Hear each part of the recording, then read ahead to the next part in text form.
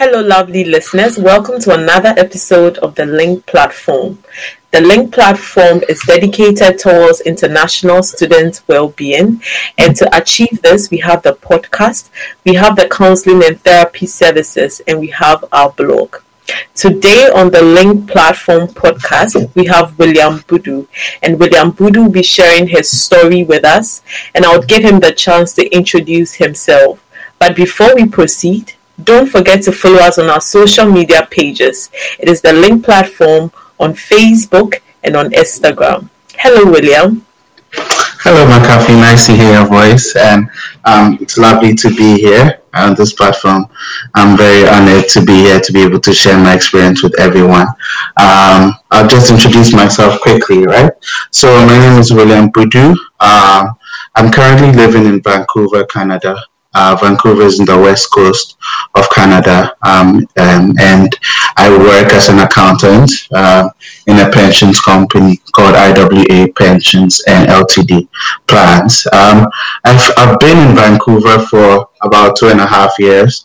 I came here in 2018, and it was school that brought me here. I came here to do my MBA, and I mean, basically my story of choosing the MBA and all that is an interesting one, because I never thought I would ever come to Canada. I mean, I don't know about you, but a lot of us growing up hardly hear about Canada. All we know of is the UK, US. Everyone makes noise about UK and US, and that's basically what we have ingrained in our minds, and that's all we think about when we think of going outside to pursue our studies. And so I never thought of coming to Canada, but in 2017, while I was doing my national servicing, I was thinking of what to do about school.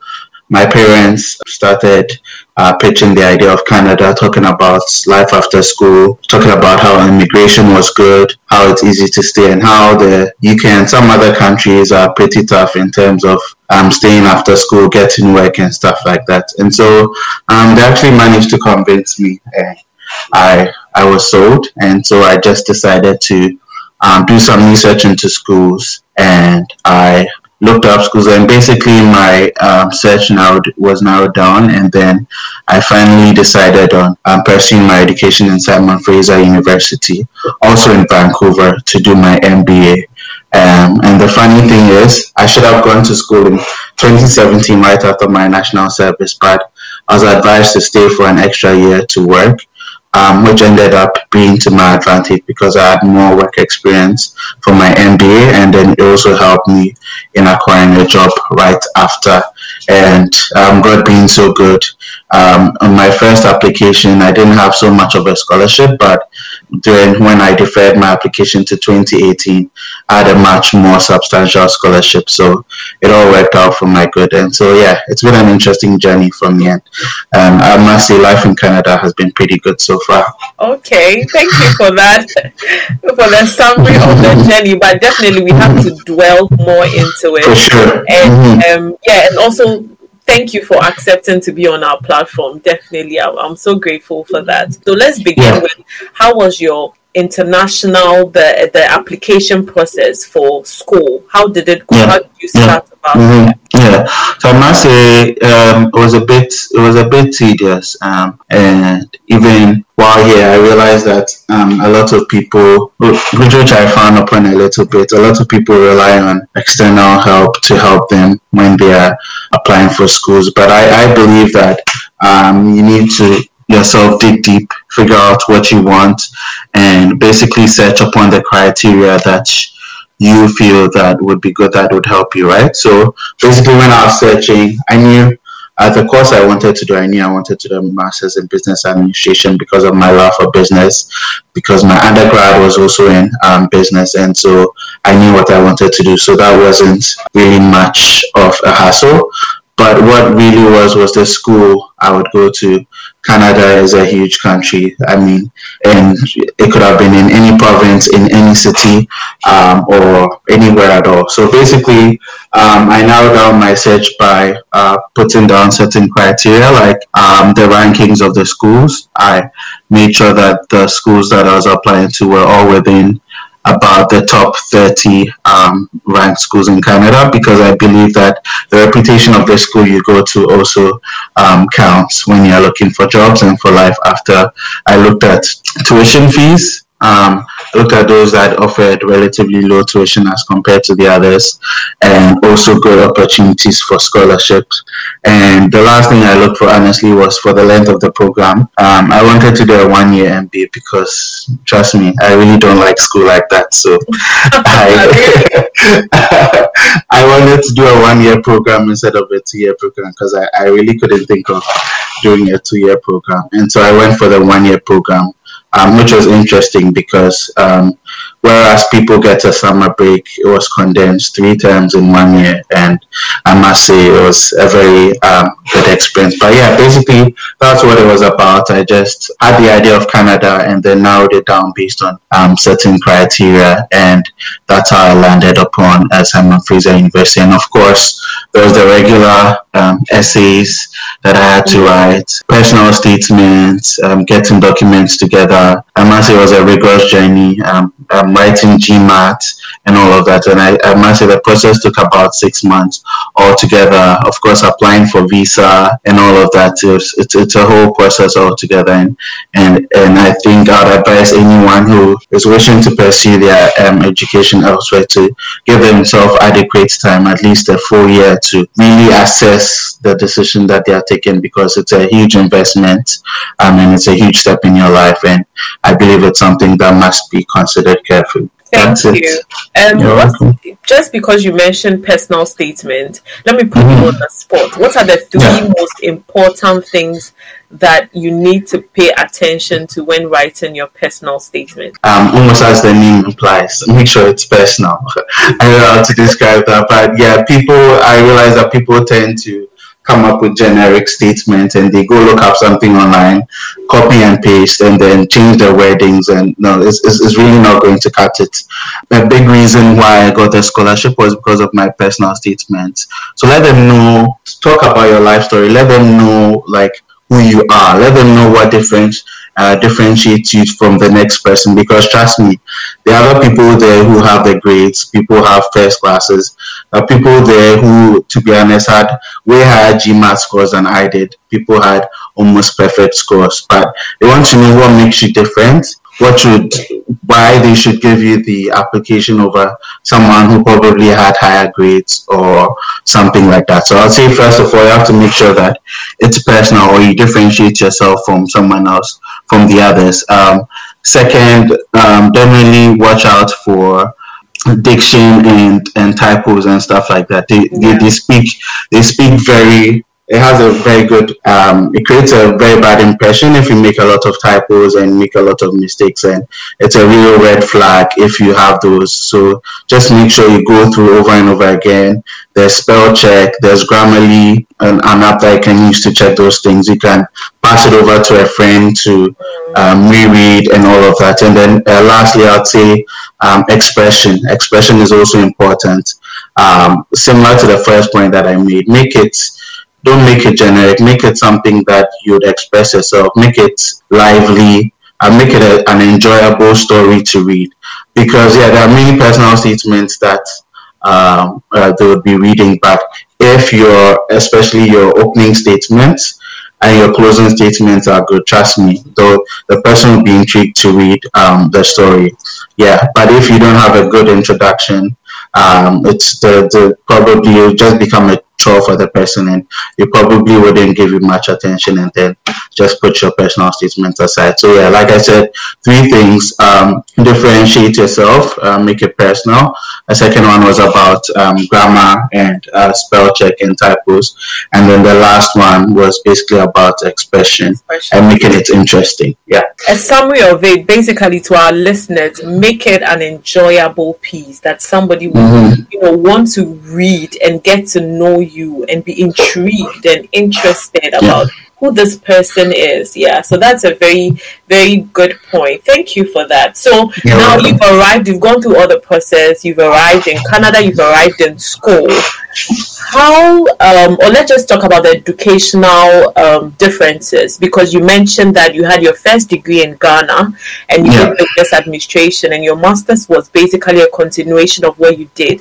What were some of the differences, and what surprised you or did not surprise you in the educational system? So I must say that, yes, the difference was vast, like huge. Like I'd heard, I'd been given a hint of how the educational system might be different, but trust me, you wouldn't be able to fully grasp it until you personally experience it, right? So first off, in terms of the educational system, I must say that first off, what a lot of us know of more to the educational system back in Ghana specifically, for instance, is a lot of regurgitation of knowledge, a lot of chew and pour, as they call it, a lot of memorizing the theory. And like, I'll take you back to University of Ghana, like a typical Legon student.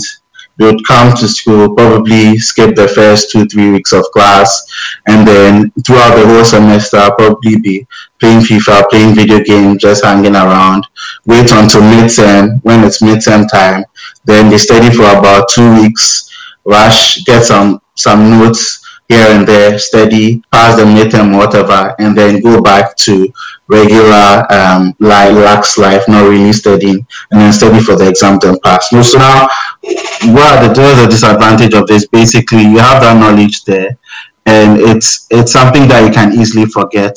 You're hardly able to apply it, and we end up getting students who are hardly prepared for the work world ahead of us, right? So that was a big thing that for me that I found, that the educational system here is way more practical application. And for instance, the classes that I had, they were not exam focused. Like I had very few exams, tests here and there, but it wouldn't be like midterm final exam at the end for every single.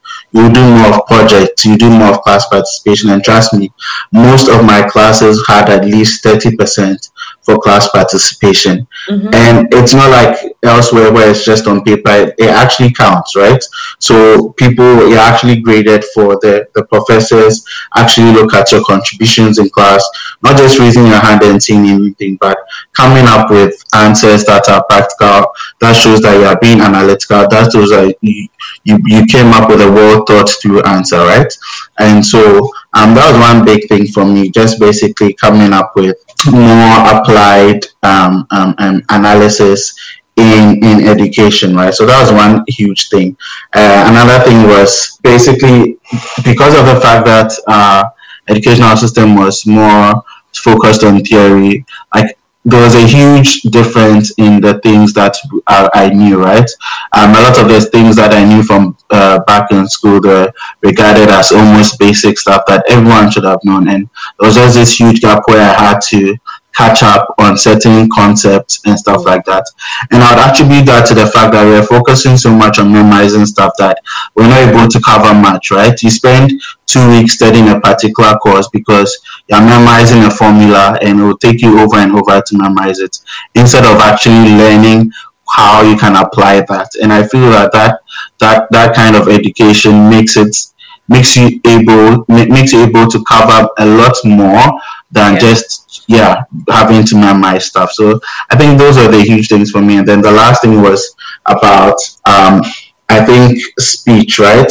Presentation skills. That's a huge thing, which I was really grateful for over here.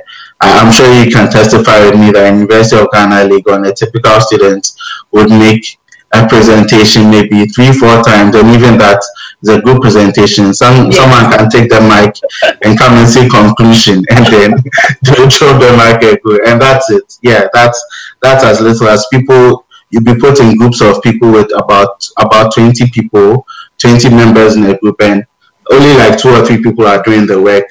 Somebody, I was doing a project, somebody just did proofreading for a whole project, and that was the work that he did. So like he has done his part, and you all get the same marks. No, you wouldn't have that here. You would have it such a way that you are put into smaller groups of 3-4, So if there's a presentation of about 30 minutes, and there's no chance that nobody, someone in the group wouldn't present, right? So everybody will be presenting for about 10 minutes, and you can't talk anyhow. You have to actually know your stuff during that period, right? So it just helped during my MBA. We had lots of presentations, group presentations, personal presentations, and if not for anything, it boosts your confidence. It boosts your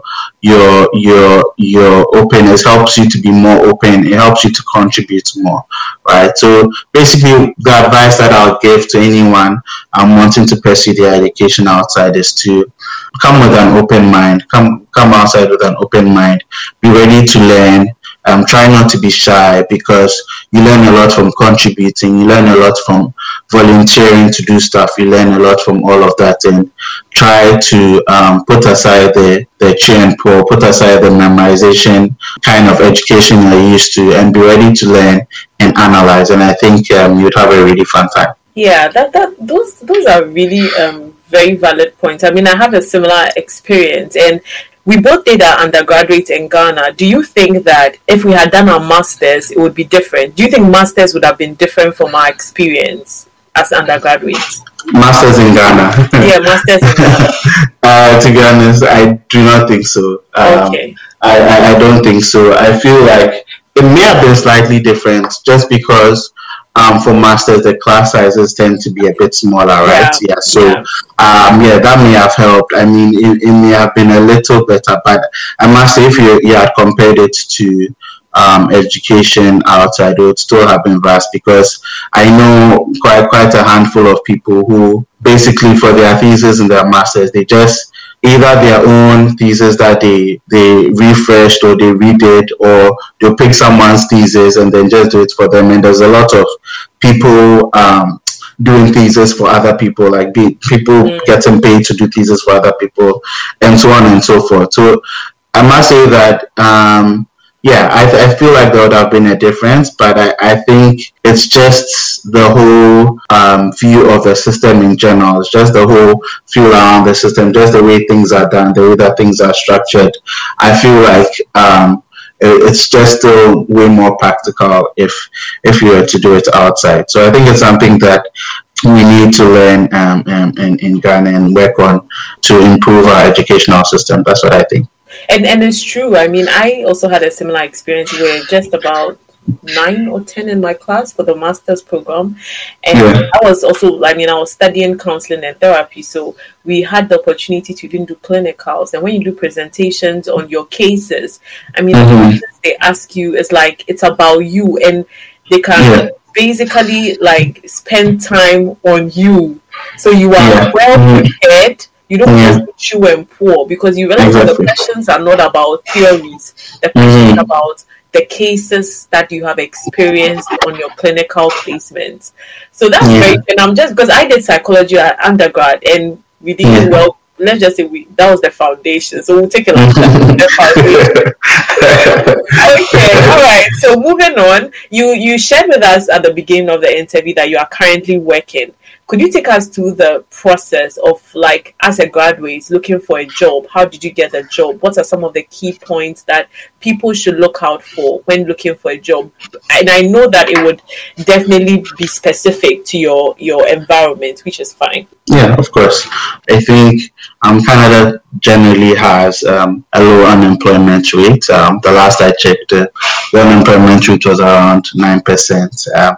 And that was even because of the COVID period. So it's usually quite slower, right? So I would say in general, I wouldn't say it's easy. I don't think it's easy getting a job anywhere, but I think it's relatively easy compared to other places, right? So, but in my case, how I looked, how I got my job. So basically, I was blessed enough to have a very good graduate placement system, more or less. So we had a manager who was in charge of recruitment, right? So he helped us basically tune up our resumes, and we had lots of seminars and stuff about resumes and or CVs, right? And I think that's one of the most important things when it comes to job applications. It speaks a lot about you. It's very key to have a resume that is succinct, straight to the point, and touches on all the key things. So, for instance, different countries have their different cultures in terms of this, but then in Canada, resumes are basically advised usually to be geared towards more of what you've achieved as against mere rules or what you did or like what your duties were, right? So for instance, I'll say that, okay, let's say I was an accountant in University of Ghana. Let's say I was helping with payroll. I was doing journal entries, etc., etc. That's the traditional one, right? But as against here, where you would have it more or less like achievement based. So, for instance, during my time as an accountant in University of Ghana, I managed to bring in a new process which helped us to improve our payroll, or I managed to help with 100 entries which improved our process, like just stuff like that, which more or less like bullet points to say that, okay, so if you see something like this, oh, you helped improve, bring a new process, right? So we are looking for someone who would be able to help us like start a new system. We want to change our accounting system. We want to change our system that we are using. This is someone who might be good for the job, right? So basically our resumes here are more achievement based, and you should work on having it more concise and precise, as concise and precise as possible. It's not about the length of resumes, because again, similar to the personal statements, if you have something that is too bulky, boring, generic, it may just be thrown away in the pile. And so that's one thing, the resumes. Another thing is cover letters. Cover letters are extremely important.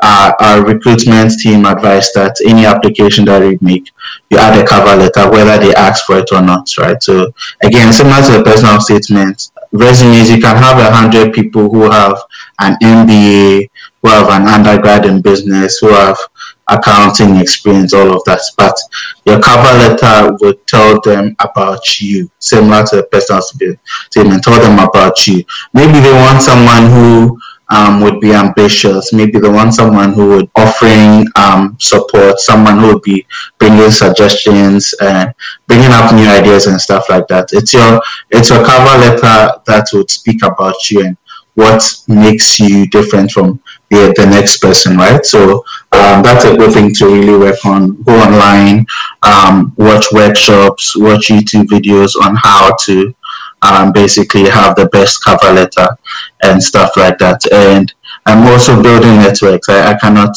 emphasize that enough. It's very important to know the right people in class when you go to school.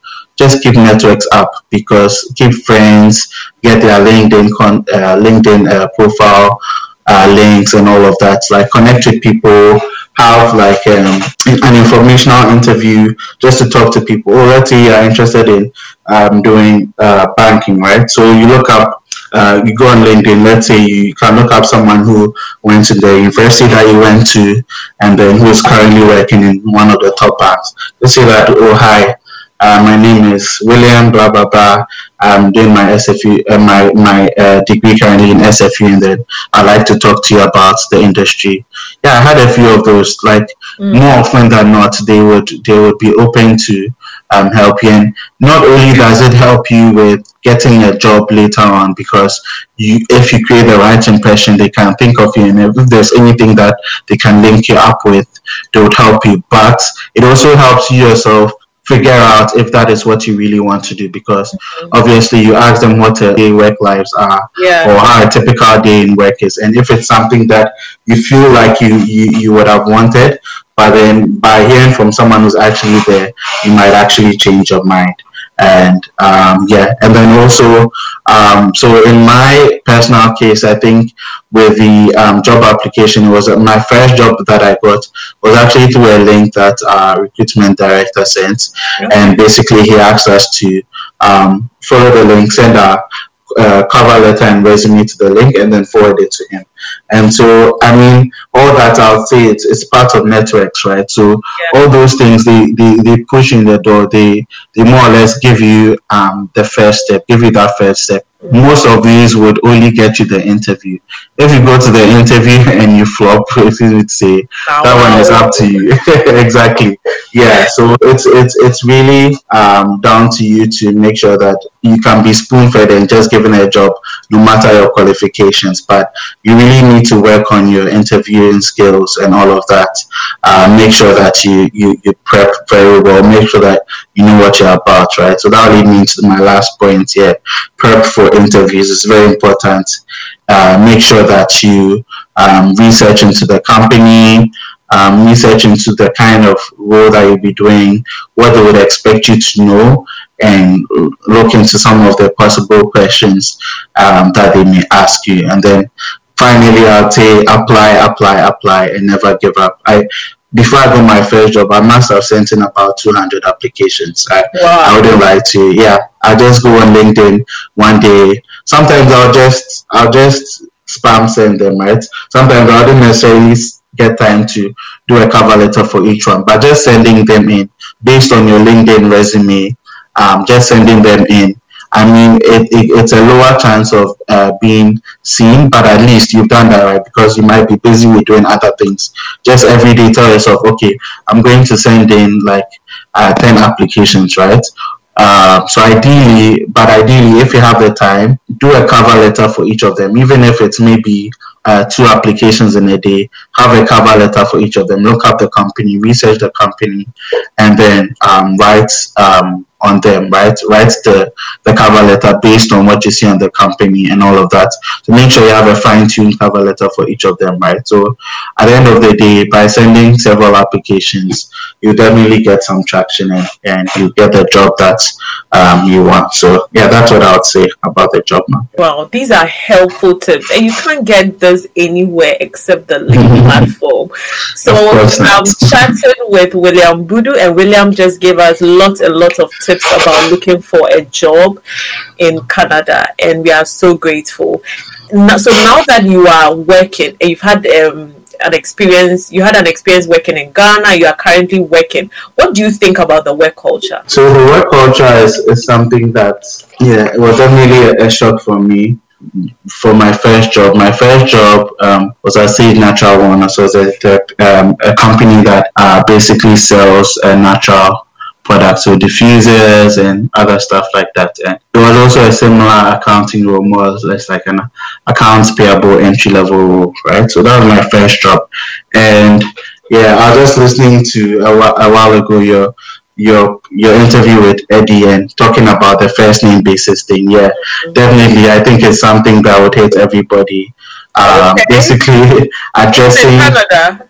Yes, in Canada. The first name basis thing was a big thing for me, even in class and then at the workplace, right? And there's something called power distance. I don't know if you've heard of it, where it talks about basically the tendency of, let's say, a young person in the 20s to give someone in their 50s that kind of, I wouldn't say reverence, and basically they of course they wouldn't want to call them by the first name.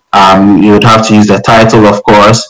It's almost like a very top-down approach kind of thing, where you have a boss. Your boss is maybe 20 years older than you, and so it's more or less like whatever they say goes, right? You have no say, no open door policy, that kind of thing. So it took a while for me to get accustomed to being able to speak to my supervisor freely, of course, not with disrespect, but freely, being able to having your voice heard, right? I don't know, but a lot of places that where I worked at before, like you hardly get your voice heard. It's more or less like doing what you're expected to do, being a cog in the wheel, do your job, and then you go home, right?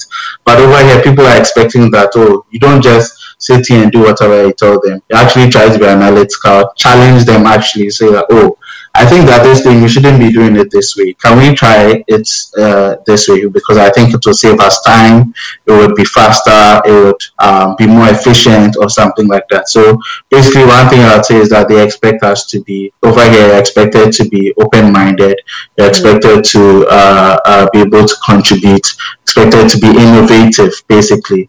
And of course, the rapport between boss and subordinates is supposed to be casual, right? Casual, just feel free to say hi to them, talk to them, friendly, and a friendly basis, and I mean, suggest anything that you want, right? So it's much more open, I must say, and then it's much more innovative. Yeah. Let me just chip in this funny thing. I don't know if it's peculiar to Ghanaians, but so my boss in the UK, every time like I have to go to her office, I kind of knock, and she never understood, like, why just like show things and say, can I come in? Are you free?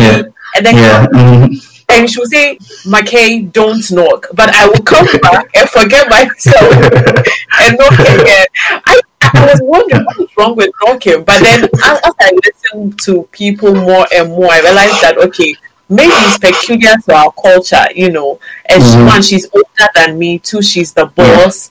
And even though her office is opened and like it's glass so you can see through and everything, I just still feel like I need to knock. That thing, like to show respect, sort of. To be honest, I'm still not used to that. I still knock. Just you're not alone. Like it's one of those things. But at least the first name basis thing, I think I'm used to it now. That's an interesting one. Enough of the academic stuff. Now let's move on more to let's say the social aspects. So let's start with, did you have any culture shocks when you got to Canada? Aside, well, you've kind of mentioned a few about, the first name basis and all, but aside of that, in terms of school itself, did you have any? Yeah, I had a bit, just a general culture over here, right? Quite different, of course, in terms of sense of humor and stuff like that. The people had different sense of humor, like people would be happy about things and I noticed that like people here tend to be like very social, want to be about like go here, go there kind of thing, about like lots of social activities like drinking and stuff like that. And that's what is fun for them, right? And so I think that was a big thing for me. I would say that the only fun that they regarded was going out, drinking usually. And I think that was an issue for me because you couldn't really find so much fun activities to do without having to go out to their friends and drink. And personally, I'm not someone who really advocates for that. And so that was one thing for me, having to like find friends who are not necessarily up for like going out drinking and who just want to do normal activities, right? And then I think generally the culture is one that like encourages a lot of openness, and I think it's generally more of an extrovert kind of culture that's against like Ghana, what I'm used to, right? So it's more or less like I would say sometimes people in some situations people are forced to come out of their shell, so to say, and be more of an extrovert, be more loud, even if that's not what you're used to, right? So I think some of those things were some of the cultural shocks that I had. And of course, the I miss Ghanaian food a lot. What's your favorite Ghanaian dish? Oh, what's my favorite? Plenty, I can't choose. I love wachi. I love wachi. Wachi has to be there. When I get to Ghana, that's like the first meal. I look for wachi, and I would say I like red as well. I love my red. Okay, so to our international listeners, go and find out what red is and wachi is. That's your assignment.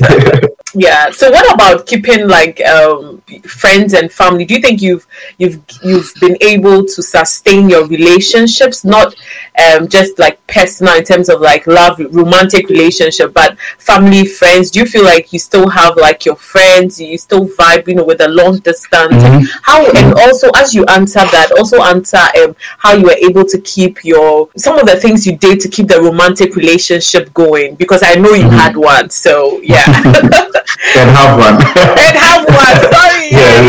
Thank you for the correction. Then have what? No worries. Okay, as you were saying. Really hard to get to make actual friends. But I actually did. In my class, I was drawn to a group of Latino men from various countries, from Brazil, Mexico, Ecuador, and Colombia.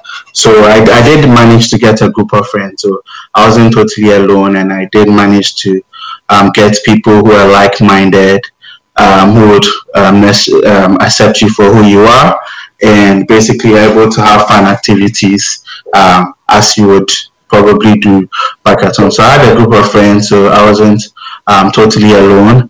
There was also church also helped a lot. I found a church close by in one of the cities called Surrey.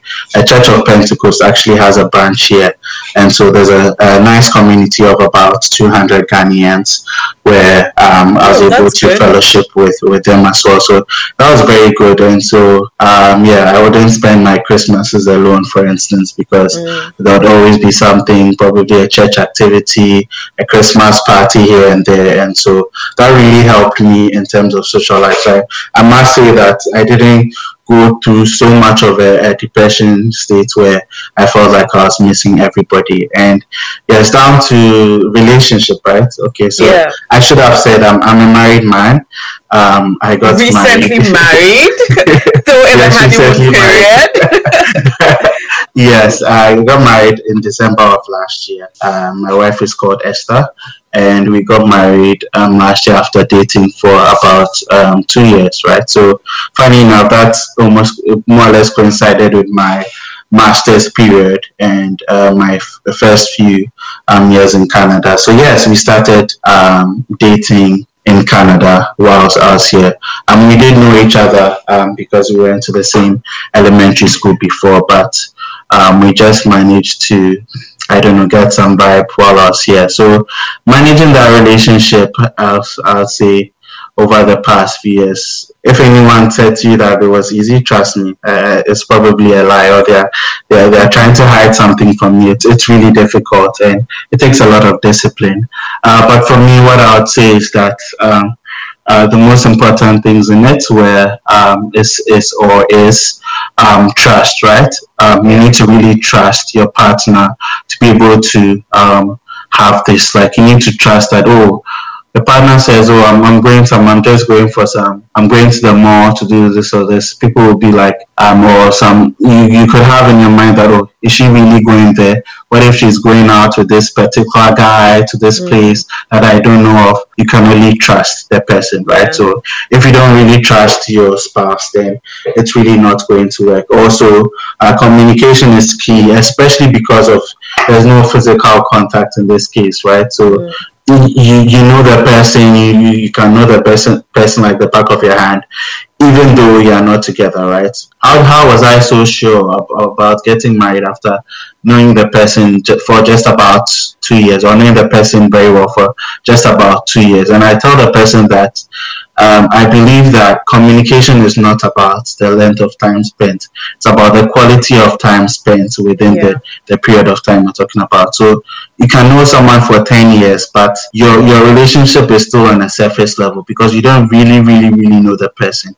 You haven't had conversations about the way the person thinks, or the way that what the person wants to do in future, how the person reacts to certain situations, because the quality of your communication is just surface level and you don't really have that. So basically keeping that communication constant. And of course, there was a time difference. So on a typical day of mine, when I wake up, let's say I'd usually wake up at 6 a.m. So my wife now would be up, and so I'd have my quiet time, I'd say hi to her and all of that. And so that's how my day would start. So it's basically just getting ready for class, just texting with her, constant texting with her, go for class, during the breaks, probably give her a phone call. So basically my life was about just texting with her, giving her a phone call when I could, and just having fitting in as much time as I could as possible, because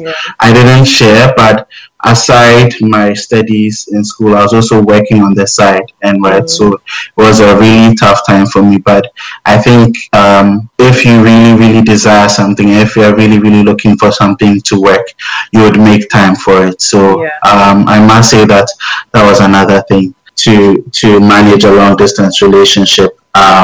But I think it's really about commitment and staying true to it. So it's really been interesting, and it's been nice. And I must say though that I have been in a long distance relationship before this, and so I feel like a lot of things happen for a reason. Right? Everything happens for a reason, and I feel like that gave me the experience in it, so that not to say it wasn't hard, but it wasn't as hard as it should have been.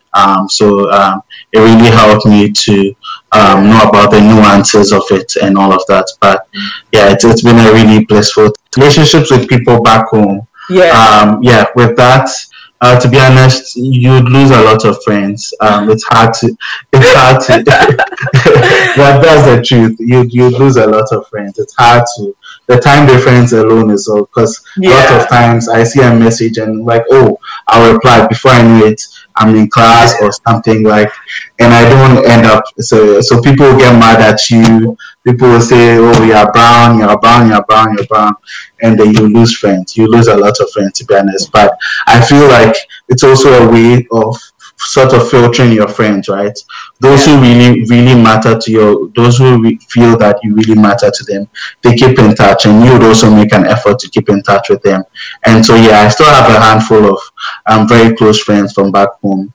Of course, we don't talk as often as we would have if I were there, but there's always a time to always have it in mind to, oh, I haven't talked to this guy. At least call them, even if it's once a month. Give them a call. Have a quality conversation. Exactly, have a quality conversation. And in that one call in the month, trust me, you would keep your relationship going. So yes, I must say it's hard, but it can be done. Okay. Thank you so much for such a power-packed conversation. Thank you so much for your time, William. We are very grateful. Welcome. And just to wrap up, 3 short final words. Okay, so 3 short things. I would say that first thing would be commitment and perseverance, right? Even in the application process. There may be times when you may get rejections, even while you're applying for school, you may get visa rejections and you have to apply again. You may have to even apply for the schools over and over again.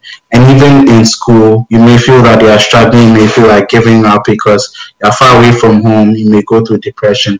But remember that all these are stages and they would pass. And at the end of the day, you would come to see the benefits of the big step that you took. So always be committed, and even in your long distance relationships, always be committed and persevere, and know that definitely there's light at the end of the tunnel, and one day you'll be able to be at the same place at the same time. So just be committed, right? And just stay true to yourself, right? Do not look at conforming to the things that people do just to fit into society.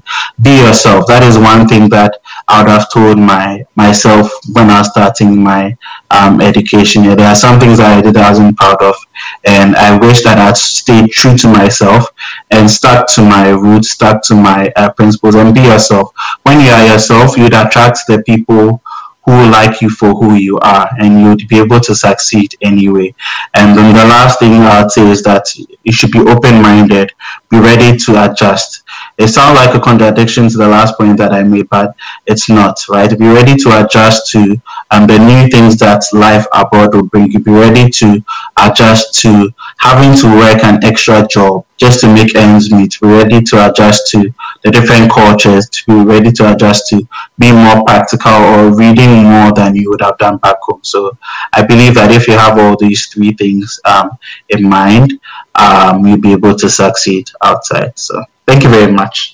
And thank you so much. Thank you. So one other thing that I pick out of my conversation with William is about having that community that you can rely on. I mean, he mentioned that when it comes to Christmases and events, there was always a place to go. The Link platform is geared towards international students' well-being. So to end it all, I would advise that always have that community. Create for yourself that community that you can always use as a cushion. But as you are using a community as a cushion, also be willing to cushion someone. Thank you so much for staying tuned with us. My name is Makafui Ochichum, and it has been the Linked Platform. Bye. Bye.